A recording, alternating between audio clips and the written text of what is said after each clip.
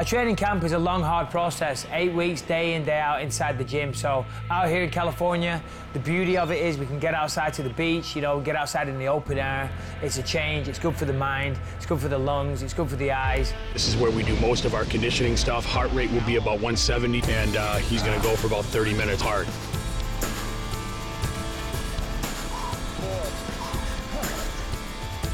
It's a great cardio workout, a great explosive workout, and it's a killer. Right now, my opponent is completely irrelevant. It could be Chris Weidman, Anderson Silva, it doesn't matter. My biggest opponent right now is me. That's what's important. What's relevant is going out there and showing the world I'm one of the best and proving to the world that I'm still a contender and I'm still hungry for that title.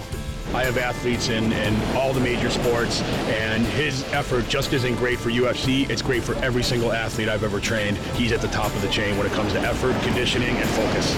I actually have to pull him out of the gym sometimes because when he decides he wants something, his work ethic is unparalleled.